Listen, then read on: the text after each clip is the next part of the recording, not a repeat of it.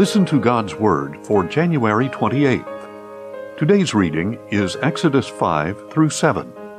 May God bless this reading of His Word. Exodus 5. After that, Moses and Aaron went to Pharaoh and said, "This is what the Lord, the God of Israel, says. Let my people go, so that they may hold a feast to me in the wilderness." But Pharaoh replied, "Who is the Lord, that I should obey his voice, and let Israel go? I do not know the Lord, and I will not let Israel go." "The God of the Hebrews has met with us," they answered. "Please let us go on a 3-day journey into the wilderness to sacrifice to the Lord our God, or he may strike us with plagues or with the sword."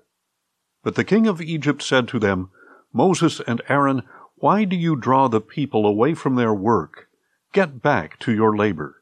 Pharaoh also said, "Look, the people of the land are now numerous, and you would be stopping them from their labor." That same day, Pharaoh commanded the taskmasters of the people and their foremen, "You shall no longer supply the people with straw for making bricks. They must go and gather their own straw, but require of them the same quota of bricks as before. Do not reduce it, for they are lazy. That is why they are crying out, 'Let us go and sacrifice to our God.' Make the work harder on the men, so they will be occupied, and pay no attention to these lies." So the taskmasters and foremen of the people went out and said to them, "This is what Pharaoh says. I am no longer giving you straw. Go and get your own straw wherever you can find it, but your workload will in no way be reduced." So the people scattered all over the land of Egypt to gather stubble for straw. The taskmasters kept pressing them, saying, "Fulfill your quota each day, just as you did when straw was provided." Then the Israelite foremen, whom Pharaoh's taskmasters had set over the people, were beaten and asked, "Why have you not fulfilled your quota of bricks yesterday or today, as you did before?" So the Israelite foreman went and appealed to Pharaoh. "Why are you treating your servants this way? No straw has been given to your servants, yet we are told, 'Make bricks.' Look, your servants are being beaten, but the fault is with your own people." "You are slackers," Pharaoh replied, "slackers. That is why you keep saying, 'Let us go and sacrifice to the Lord.' Now get to work. You will be given no straw, yet you must deliver the full quota of bricks." The Israelite foremen realized they were in trouble when they were told, "You must not reduce your daily quota of bricks." When they left Pharaoh, they confronted Moses and Aaron, who stood waiting to meet them. "May the Lord look upon you and judge you," the foreman said, "for you have made us a stench before Pharaoh and his officials. You have placed in their hand a sword to kill us." So Moses returned to the Lord and asked, "Lord, why have you brought trouble upon this people? Is this why you sent me? Ever since I went to Pharaoh to speak in your name, he has brought trouble on this people, and you have not delivered your people in any way." Exodus 6. But the Lord said to Moses, "Now you will see what I will do to Pharaoh, for because of my mighty hand he will let the people go.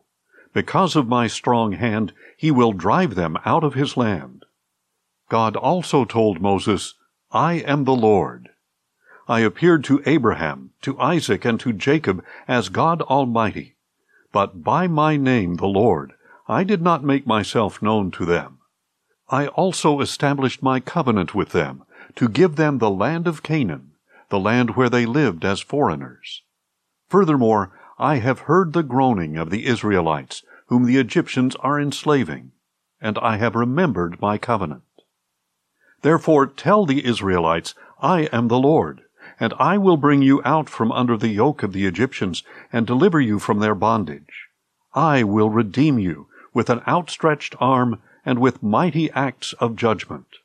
I will take you as my own people, and I will be your God. Then you will know that I am the Lord your God, who brought you out from under the yoke of the Egyptians. And I will bring you into the land that I swore to give to Abraham, Isaac, and Jacob. I will give it to you as a possession. I am the Lord." Moses relayed this message to the Israelites, but on account of their broken spirit and cruel bondage, they did not listen to him. So the Lord said to Moses, "Go and tell Pharaoh, king of Egypt, to let the Israelites go out of his land." But in the Lord's presence Moses replied, "If the Israelites will not listen to me, then why would Pharaoh listen to me, since I am unskilled in speech?" Then the Lord spoke to Moses and Aaron, and gave them a charge concerning both the Israelites and Pharaoh, king of Egypt, to bring the Israelites out of the land of Egypt. These were the heads of their fathers' houses.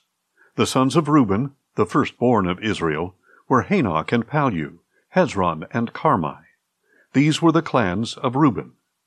The sons of Simeon were Jemuel, Jamin, Ohad, Jachin, Zohar, and Shaul, the son of a Canaanite woman. These were the clans of Simeon. These were the names of the sons of Levi according to their records: Gershon, Kohath, and Merari.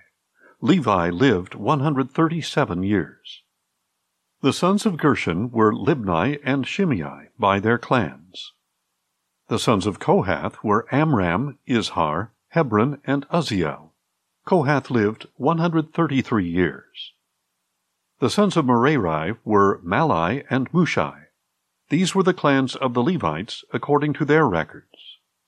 And Amram married his father's sister Jochebed, and she bore him Aaron and Moses. Amram lived 137 years. The sons of Izhar were Korah, Nepheg, and Zichri. The sons of Uzziel were Mishael, Elzaphan, and Sithri. And Aaron married Elisheba, the daughter of Amminadab and sister of Nahshon. And she bore him Nadab and Abihu, Eleazar, and Ithamar.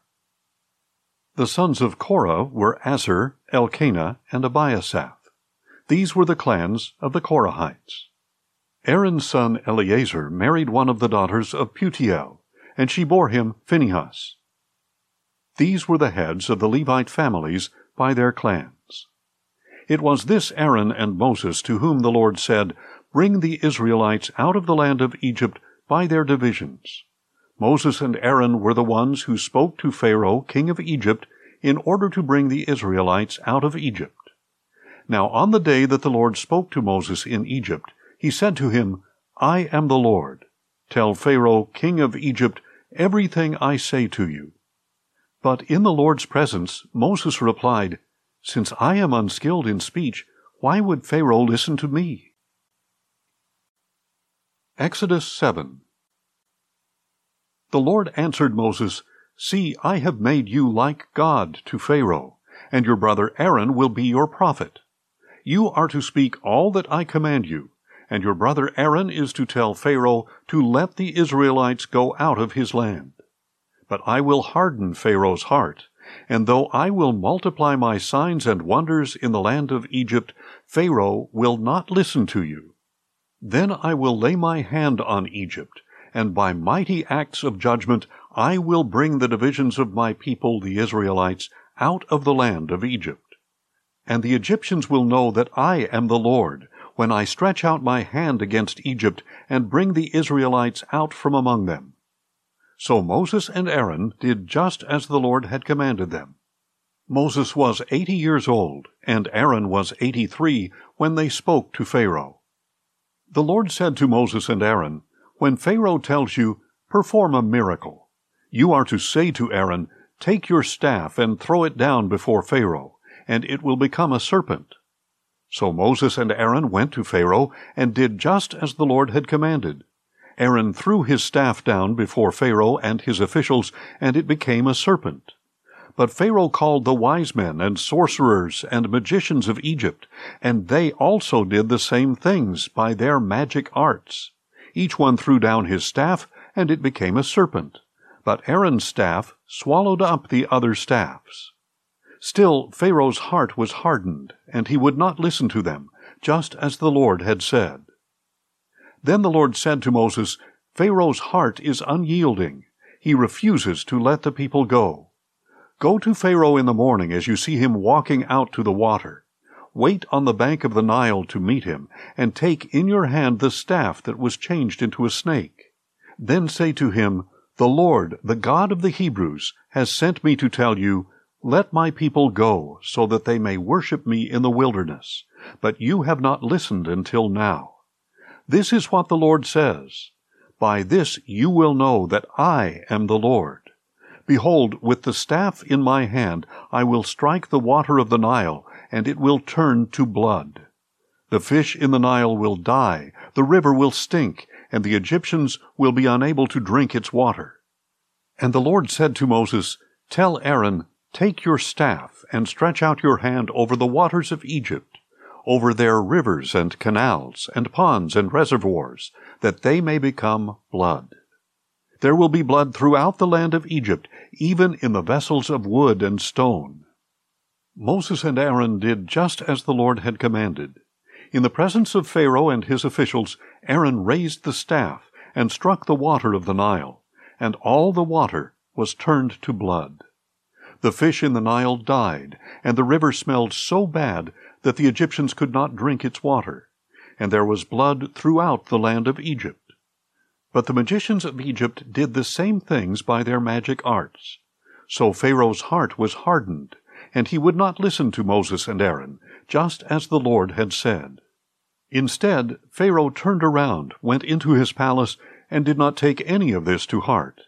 So all the Egyptians dug around the Nile for water to drink, because they could not drink the water from the river. And 7 full days passed after the Lord had struck the Nile. Thanks for listening, and join us tomorrow as we listen to God's Word. Questions or comments? Email us at info@listentogodsword.org.